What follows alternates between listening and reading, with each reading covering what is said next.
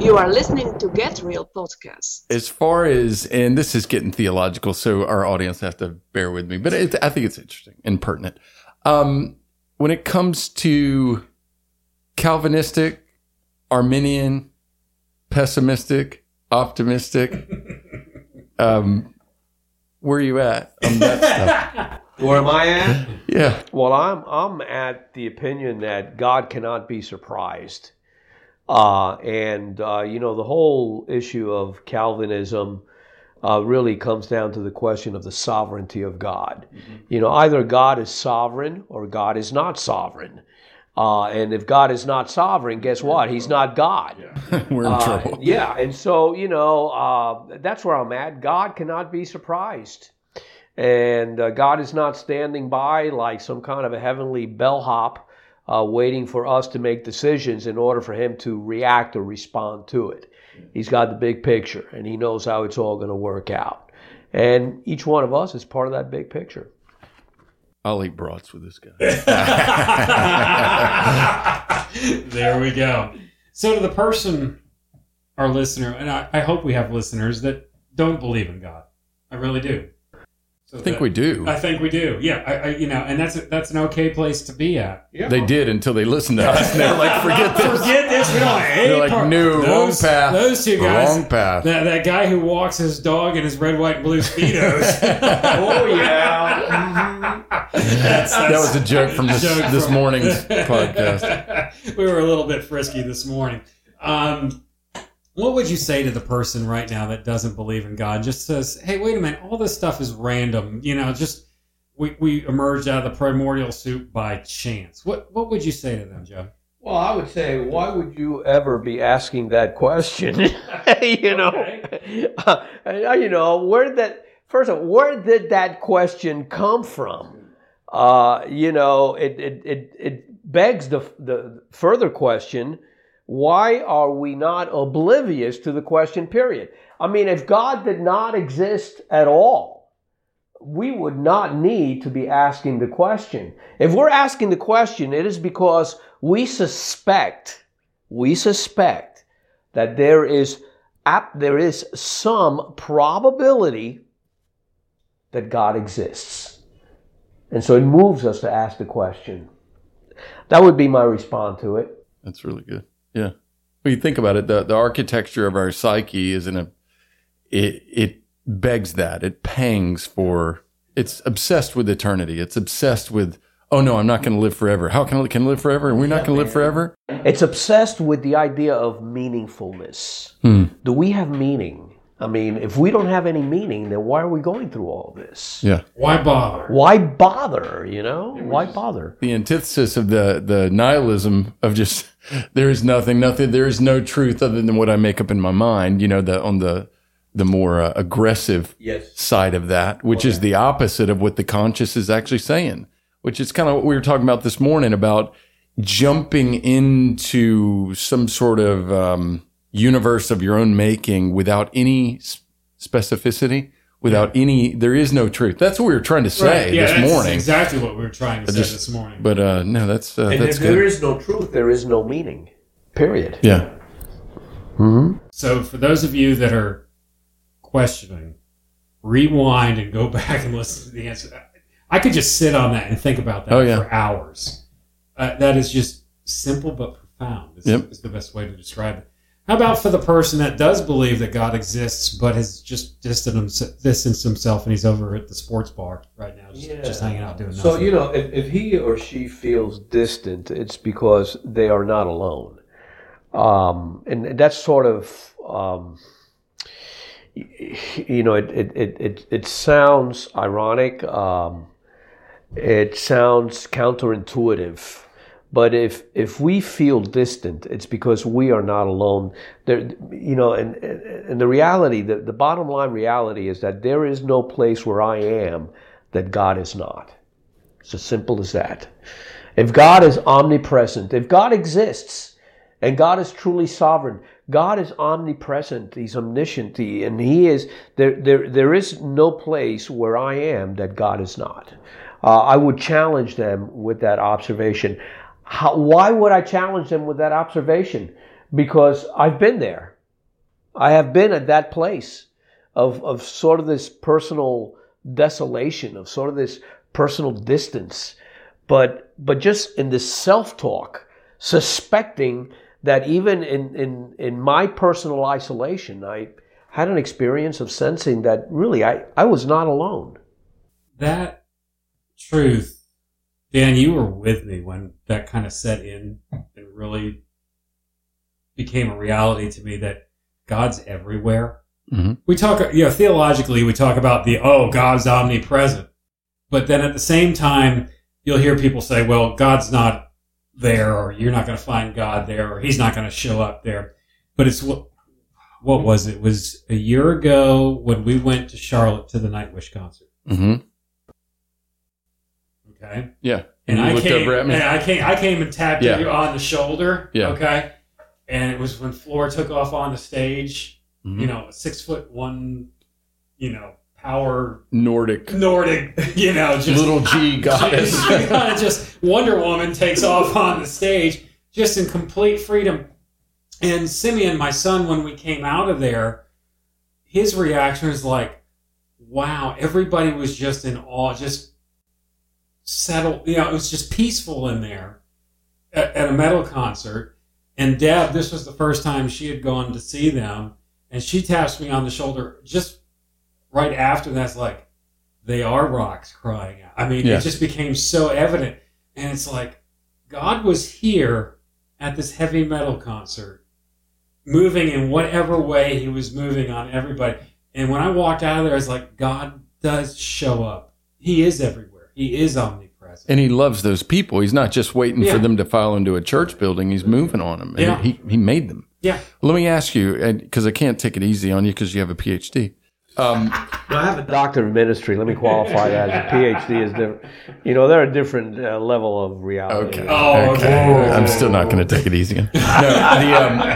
No, this one is something Glenn and I have talked about a lot on the podcast, and I'm always interested to hear people that I have a respect for and people that are well studied in School of Hard Knocks as well as in theology. Why does God allow evil in the world? We've done a couple of shows about it, but why is it here? You mentioned sovereignty. Great question. And you know what? I have gone into the studies of, sort of the classical apologetic studies of answering that question. But the bottom line is because God loves us. God loves us, and he loves us so much that he has allowed us to make free choices along the way. If God were to control every possible dimension or element that would bring evil into our space, if he were to control every single part by personally intervening and preventing the action of men and women that perpetrate evil, then you know what? If he were to do that, if he were to intervene in all of those cases, then we would have absolutely no freedom of choosing.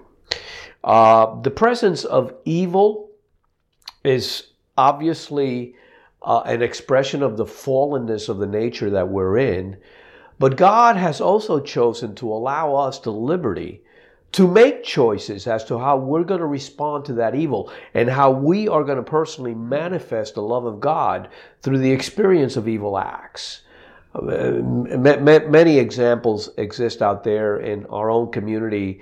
The Mother Emanuel crisis and tragedy that occurred back in 2015, of course, is an example of that, and how that congregation, how that community of faith made a decision that they were going to respond to evil. And so evil exists, and God doesn't intervene in all elements because God loves us. And if he were to intervene in every single act of evil that is perpetrated, then we would have no freedom. We would have no freedom of choosing. That whole incident at the Mother Emanuel Church in downtown Charleston that occurred in 2015, not only did the church itself, in forgiving the perpetrator, and I'm not going to mention his name because it's not really worthy to be mentioned, in forgiving him, the whole community, the whole Charleston community it amazed me how it was a spirit of coming together and of forgiveness and not of militancy, not of hate or anything like that, and the way that the whole community responded to evil. And I think that really kind of took the world by surprise, especially being here in South Carolina. Yes. It really did. It really did. So I got to think about that. Well, their response was counterintuitive. And you know what? The Christian faith itself is counterintuitive. Yeah. And their response, I took pause and I stood in awe, personally. I did. Well, when you look at the dynamics of the Christian faith, it is not some sort of neo-Darwinistic expression. That's right. To forgive in the face of evil. That's right. Someone doing that, it would be so natural for just wrath, payback, bigotry, just everything to just inflame. And it's so natural to go the opposite direction. And it has that appearance humanly of I guess, weakness to forgive or to not fight or to not do this. But what a beautiful expression when you sit there and consider it, because I'm so convicted about it all the time. And if I'm tempted in traffic, that guy, the Lance Armstrong wannabe, I get this call from this guy going, "You can't pass a bicycle." And he's like just a activist for cyclists. And I was like, I didn't do anything wrong. I didn't endanger the guy on the bike. Yeah. But I just, he just rubbed me the wrong way. And then I sit there and I have to tremble over just like, we really have been forgiven. God, Christ did that. And the warnings that he gives about that, it'll put a tremble in your soul, to sit there and go like, no, I want to flow with forgiveness. I really do. So. You said something that is a paradox, though. It's not true that it's weak to forgive. It's not weak to forgive. It's hard to do. It looks weak humanly. It looks on the outside. Yeah. That's because a lot of people just say, "Hey, I forgive you," and they don't really mean it. There's a counterfeit forgiveness, I believe, where it's like, "Yeah, I forgive you," and then they're seething in the heart. Oh yeah, man. Yeah. Oh yeah. Yeah. I think it's so temporal. Like if you sit there and accelerate things in your mind, for example, you're mad at somebody in traffic and you're like, I'd give this guy a piece of my mind. And then if you back off and accelerate things, think of that guy 20, 30 years from now. Think about where he's going and after that and where his bones are going to be buried and what would happen to his soul. All of a sudden, when you get above just the brief flicker of our mortality and you start dealing with people on an eternal level, a lot of that foolish fire kind of dies out, and you sit there and you have a more eternal perspective. I think that's what the Holy Ghost does with us to quicken us so we can walk in the gifts in the spirit, and not be a jerk, all the time. Because it's just, being a jerk could come so naturally, but you get in more of an eternal mindset or you read the word and then all of a sudden you're like, oh, okay. I only got a few years here, so does he. And then after that, it's a lot of stuff. So it's weak to be a jerk. Yeah. It's strong to forgive. Yeah. It sets it in perspective for sure. Quote of the day, right? That's it. There we go. It's a wrap, guys. I'm going to order the t-shirts. It's a wrap. T-shirts. Say no to nihilism, kids. Just say no to nihilism. This is your brain. This is your brain on nihilism. Another thing that you talk about. Okay, that just caught me. Another thing you talk about in the book is the pluralistic nature of society and how that is both a help to spreading the gospel and also presents challenges to presenting the gospel. Can you share with us a little bit about that? Yeah. The obstacle to sharing the gospel is we need to push back on labels. The pluralistic nature of God, and this can turn into a controversial conversation, no question about it. Yeah, but you know what? I mean, the pluralistic nature of God is, the tent is a lot wider than we have been led to believe. Truly, God welcomes all people. And how we flesh that out and develop that in terms of how we love people and bring them into community is a challenge for us because, we have our limitations and all of us have to address those limitations. But it's pushing back on labels. The opportunity of pluralism really is at the level of, if I can use the word, infiltration. And what I mean by that, and I don't mean that in a negative way, but infiltration, meaning that we need to engage in the marketplace place of ideas and conversations, and not hold back, and understand that, by engaging that way, we are fleshing out, outreach to all people, and we're engaging in that conversation. We need to be all encompassing in the arts.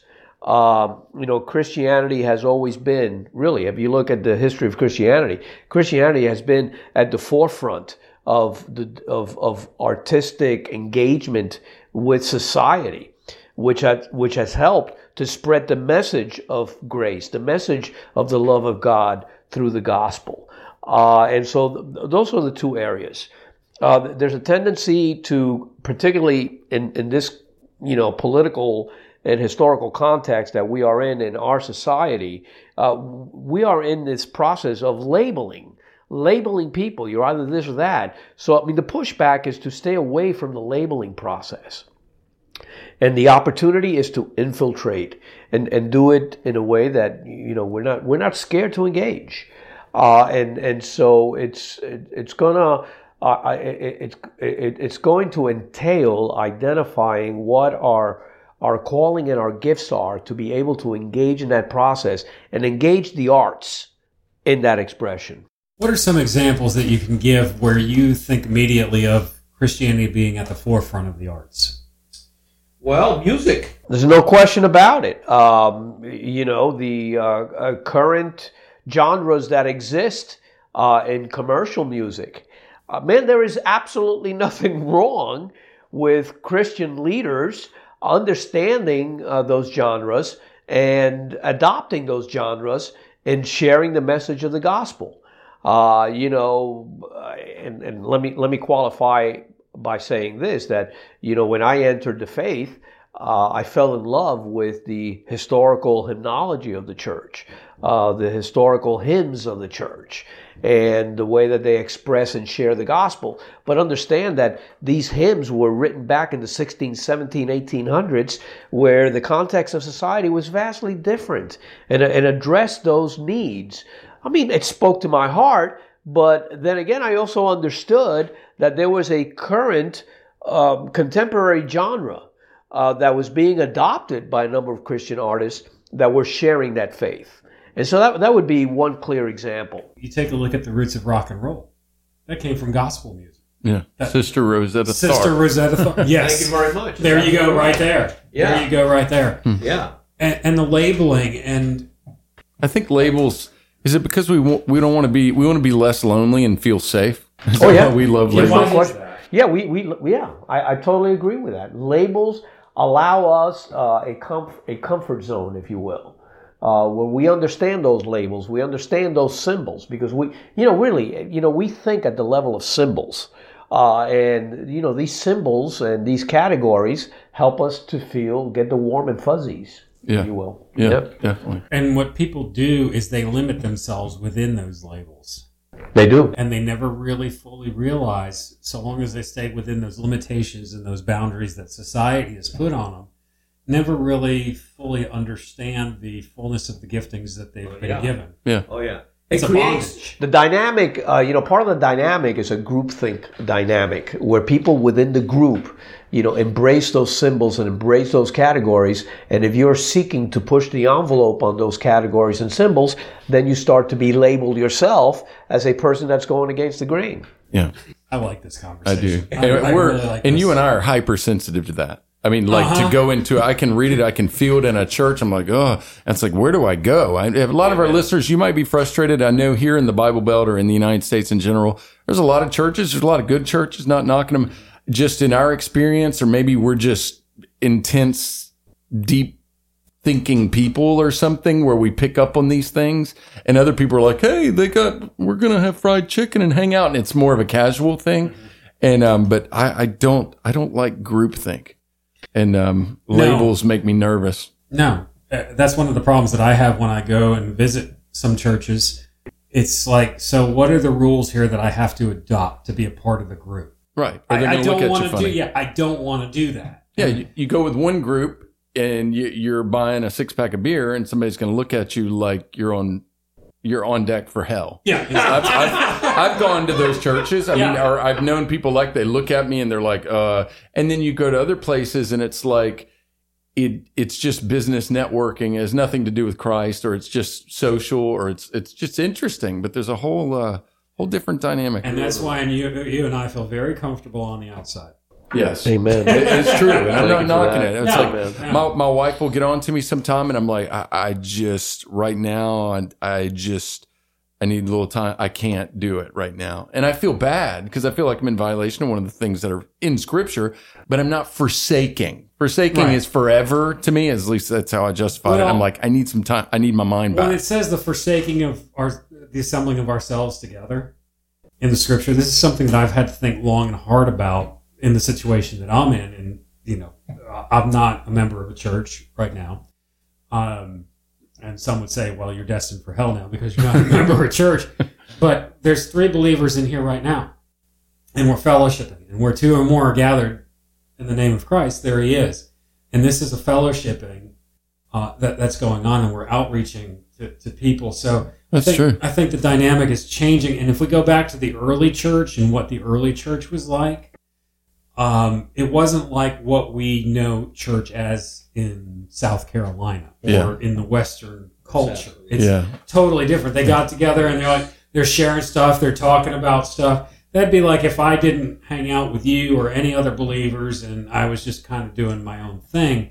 But what we're doing here, I really believe that this is God ordained and that we're not forsaking the assembling of ourselves together. Even when we Skype with our friends in Britain. Oh, that was so enriching. Or like even now, it's like you're with believers, you're with people that love Christ, but it's not groupthinky, legalistic, and weird, and full of like pride or ritual or just it's a beautiful thing, fellowship. It is. It's an absolute beautiful thing.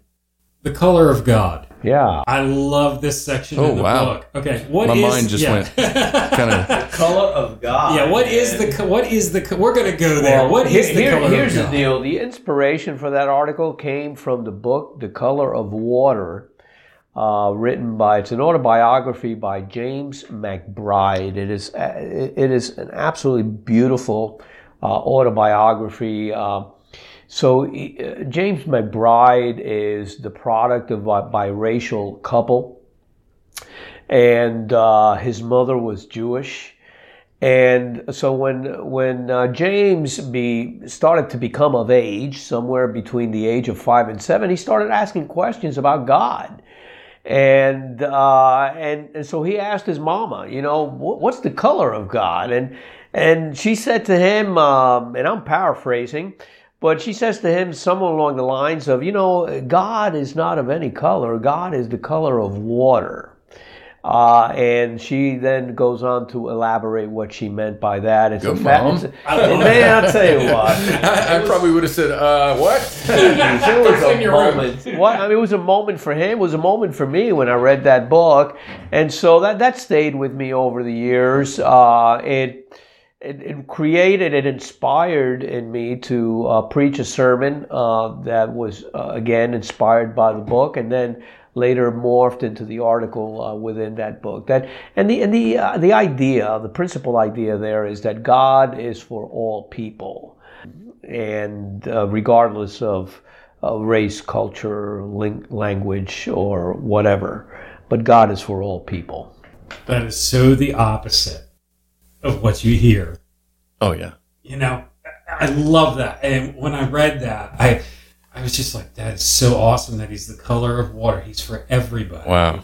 Doesn't matter who you that's are. Strong right there. For mom to come up, she's like cleaning, she's doing this thing, moving this thing, making a pot of coffee. And he's like, Mom, what color is God? And she's like, yeah, man. Well, I don't have time to elaborate, but let me blow your mind. How about that? The color of water. And the kids and it's capturing those opportunities, those teachable moments. And this was a mother to a child, but we can capture those teachable moments with people that we have developed personal relationships with that bring us into these conversations, and we just have to be discerning to be able to share at a moment's notice in a seamless way, you know, sort of a natural expression of where we are in our journey of faith. And that's what she did. And that's why I really enjoy this book that you've written. Is every section is mind-blowing like that, but it's just really down to earth and so simple. And it's just like, oh, wow, that's a nugget. I'm going to hold on to that, or I want to know more about that. It's just really well written in the book, The Musings on the Thank you, Heights. Glenn. Yeah. Thank you, brother. It means a lot. Thank you. Back in November, you were at Get Real Studio version 1.0 in the bigger. It wasn't as nice as this, what we have now. And you and I, we were just talking. We were having great fellowship that afternoon, and I pulled up the Devin Townsend Grace video for you. You did. What Dan showed me. And Devin, is he a believer? I don't know. We just don't know. We can't comment on Never that. heard him profess anything never like heard him that profess, at all. So we can't say either way. And it's not our place to say either way anyway.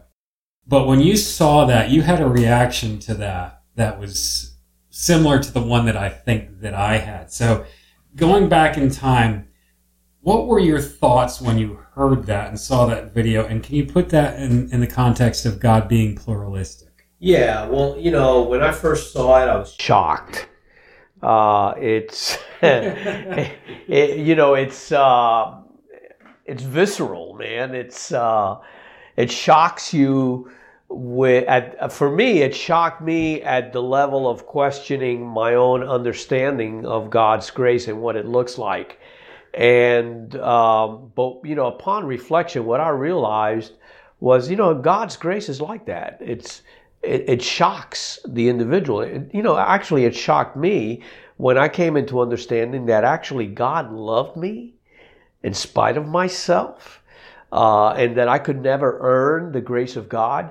I mean, that's visceral. I mean, it's so counterintuitive to everything that we learn in Western culture, that we have to earn everything that we have. You cannot ever, in all eternity, earn the grace of God, because it comes from a perfect being who loves us, and there's no way that we can gratify or justify ourselves through our own merits to that perfect being. So whatever love comes from God has to come from Him through His own initiative, and it has to be offered freely, and God does through the merits of Jesus Christ. And the theology of the sacrifice of Christ is that actually God enveloped Himself in the sacrifice of Christ, and by doing so offered up everything that we could ever offer to satisfy His needs for justification. And I know that, you know, it's getting into like the theology of the whole thing, but it's shocking.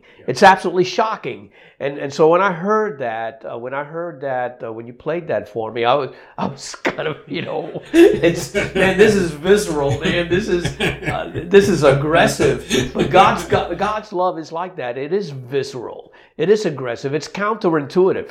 And there's a line from that song that goes, "Far too close to home to see it now."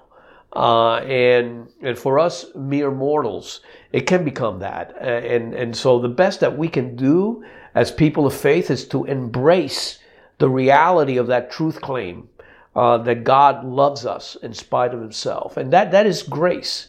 It's pure grace. We can never earn it. So there it is. What was your first reaction to that Devin Townsend Grace? Mine was like, dude, that's a cool unitard. There was something about it. It moved me to see what was completely unchurchy, completely coming out of, you're thinking this is heavy metal. This has nothing to do with Christ or the gospel, or it's not a Christian band. It has nothing.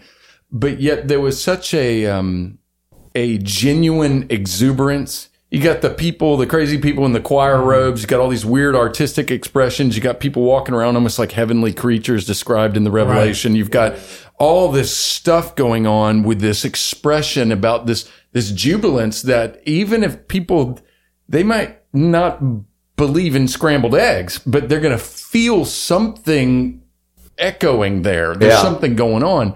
And it moved me to being like, that is more church than I think I've ever seen, you know, just seeing that, even as weird as it was. When you first showed it to me, I took it in and I was in awe of it, but I watched it like 10 more times after you left. And by about the 9th or 10th time, I was in tears. Yeah. And I was repenting of certain things in my life that I knew that needed to go, where I had cut God out of my life and pushed him aside. And it was really that video and coming to that point and understanding that it is visceral and that God is moving in such a powerful way. In that way, it moved powerfully on me. And that's what led me to, inspired me in a way to write the book that I wrote. And it's kind of the reason why we're sitting here now. Was part of what moved you with that because God came out of this completely unexpected place, in a place that was completely not religious? Because you and I both were somewhat isolated and I would say depressed in our walk as far as our viewpoint of God because of cultic, because of religious, because of all that. It seems so unreligious to me, but so genuine. And then God's like moving through these people. He's ministering to you through a crazy metalhead, right? What moved me is it took me back. Do you remember that time we took that trip down to Georgia and we were at the ramp? Yeah, Alabama. That's right. We started in Georgia, then we moved down to Alabama. Yeah. Alabama okay. Second time was the ramp. But when we were in Georgia, we had that experience where that choir came in. Do you remember that choir? The Lee College choir? The Lee College choir. Yes. That was similar. And it was so heavy in there, just the Spirit of God. Oh, wow. I had never experienced anything like that before. That was the same feeling I got when I watched Devin Townsend. Okay, me too. So I knew it was the same spirit. It's this jubilant choir. It's usually of college-age people, and they just let them sing or do whatever. They're not putting on a show. They're not doing this. But if somebody wants to just sing like this or sing like this or dance or move or do anything, they just do it. And that is the closest thing I've ever seen to Devin, to that actual thing. So it's the same spirit moving. And then we were when we went down to the ramp to Karen Wheaton's ministry down in Alabama. I can't even describe how I felt down there. It was the closest thing to being to heaven that I think that you can experience being on earth. That's interesting. And that's the way that I felt about the second or third time that I'd watched the Devin Townsend video. And it was the same feeling of, my flesh can't handle this. Right. If that makes sense. Very interesting. Yeah. Wow. Yeah. God ministers in the way that he wants to, through who and how he wants to. But I like that. Grace is counterintuitive, shocking. Yes, it is. And visceral. Yes.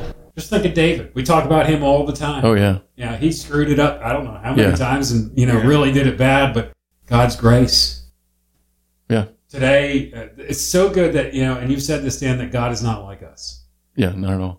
Well, imagine how the Bible reeks of authenticity, because in the sense it goes full-blown tabloidal on David's life, right? Lays all his shame out there. Does it redemptively, but go figure, when does a king get written about in his national book, right? And it shows all this dirty laundry. It is so authentic and so trustworthy because it's like, this is going to lay out David. It's going to lay out Israel's shame, going to lay out all this stuff. And that is so not political. That's not the way things run in the world. It's miraculous. You know why? Because it's not about David. It's about God. Yeah. Yeah. There you go. There we go. There you go. It is. But isn't that funny? It does make it really have an essence of the authenticity and authority, because you're like, this is exceptional. This is not your normal national historical book. That's going to be, Stalin was a great guy and an excellent chess player, and he he didn't kill all those people. The emperor does not poop. Yeah, he exactly. Is so high and mighty, he does not poop. No flatulence existed in France for 500 years. And then to put it on top of that, Joe, what you just said, because it's not about David, it's about God. Not only was David king of Israel, and he's going to be the potentate during, the New Jerusalem, but that's the bloodline that Jesus came through. Absolutely. Yeah. Think about that one. Yeah. That's where the Messiah came And you know what? And God's will be done. Yeah. Well, this is some deep stuff, guys. It is. So the book is Musings from the Heights. It's by J.R. Molina. I got a copy right here in my formerly something stained fingers. And you can get it on Amazon.com. And what we're going to do is feature this book on the Lithos Cry website. lithoscry.com with a link to go to purchase it on Amazon, and the proceeds go towards the Fisher House to help. Thank you, fellas. Listen, I really, I'm so grateful for this invitation, the opportunity to share some thoughts, your insightful questions, your thinking, man, and I appreciate that, and you're thinking in the context of the new generation. And so I really am very, very appreciative of this invitation to come out and be with you. Dude, we're two old dudes. Yeah. Thinking in the context of this generation. Now, Joe, here's the $64,000 question. Oh, no. Waiting for last. No. Is this you climbing the mountain on the cover of the book? No, it is not. Although it has felt like climbing the mountain. Yeah, that felt like last week for me, except I was upside down. Dude, that is the mountain of sanctification. You know, you got your ups and your downs, and yeah. If somebody wants to reach out to you personally, Joe, and discuss anything that they read in the book or something that moves them, what's the best way for them to get in touch? Well, they can get a hold of me at jmolina@citadel.edu. That's really is the easiest way for them to make contact with me. You know what, guys? We're talking to people across the world, and we know the Citadel because we're right here. You and I went there. We went there. The Citadel, for you, if you're in England or Australia or wherever you're at, the Citadel is a military college. It's if you've ever heard of West Point or Annapolis, or they're Sandhurst. Okay, it's a military academy where cadets are going to college and they're kind of preparing for possible military service or civilian career. So it's like West Point, but not directly sponsored. It's more private, right? Half private. It's a state college. State college. Yeah. So that's jmolina@citadel.edu, and let's spell that for them. Damn it, Dan, CITADEL. CITADEL. Citadel.edu, and if you want to reach out to Dan or I, that is lithoscry, LITHOSCRY @gmail.com. Joe, thank you for coming and spending some time with us. We're going to have to do this again. Yeah, this is fun. Talk about some very more cool, stuff. man. Very cool. Yeah, it's good Love these stuff. conversations. So, yeah. All right. All right. Just say no to postmodernism and nihilism and all of that.